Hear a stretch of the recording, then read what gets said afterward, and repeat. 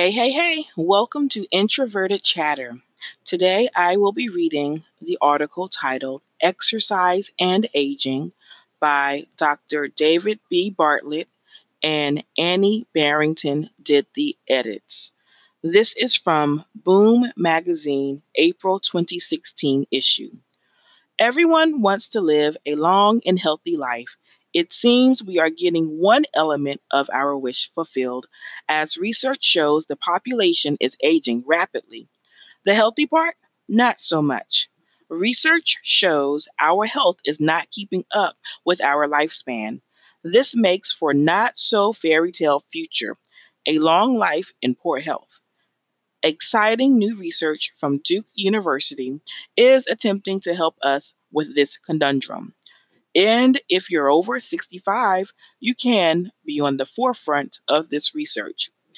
Dr. David B. Bartlett, PhD, a Marie Curie Research Fellow for the Center of Living at Duke University Medical Center, is studying the relationship between aging, health, and exercise.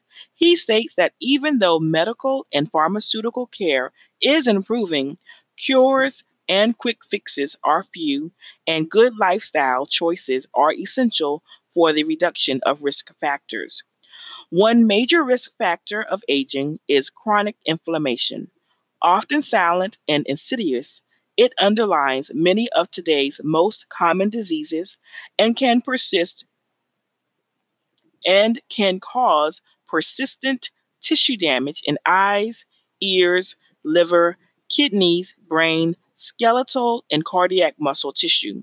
Per Dr. Bartlett, the cause of this inflammation is mostly due to increased body fat, genetics, and the actions of the immune system. As we age, the immune system's ability to identify and eliminate pathogens is reduced and it becomes less capable of dealing with infection, malignancy, and disease. This can be altered by lifestyle changes, and over the last 30 years, exercise science has worked to understand the effect of regular exercise on the immune system, aiming to improve the immune function of those at risk of disease. It is well known that 150 minutes of regular, moderately intense exercise per week is associated with reduced numbers of infections. Research assessing individuals over 60 who walked 10,000 versus 5,000 steps per day showed that the more active group improved their immune function to a level similar to that of a 20 to 25-year-old. Other research shows that aerobic activity correlates to reduced Other research shows that aerobic activity correlates to reduced disease risk and improved T cell health. T cells are important for eliminating pathogens and improving immune system memory. Dr. Bartlett's research also shows that in recent studies, exercise has also been shown to enhance the ability of immune cells to destroy malignant tumor cells. This could potentially improve the prognosis for those with cancer. Exercise also reduces the risk of cardiovascular disease. With all this good news, why aren't we all exercising every day? The most common excuse per research is, I don't have the time.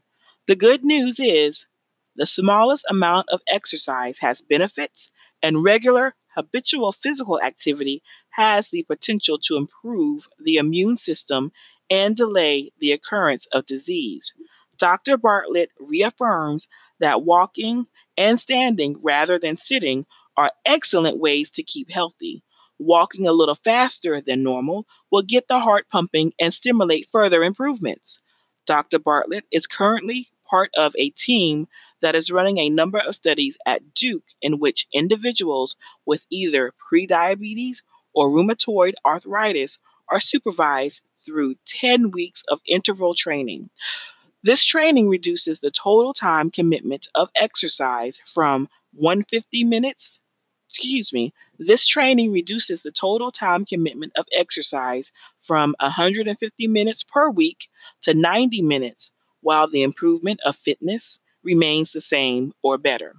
So far, a 10-week study demonstrates comparable improvement in a similar 6-month study with longer lasting and lower intensity exercise. Immunological assessments were included in the study, and to date, they are observing an enhanced immune response that they believe may reduce the risk of infection and possibly disease in the future. It is never too late to start exercising. You may just need a little push in the right direction.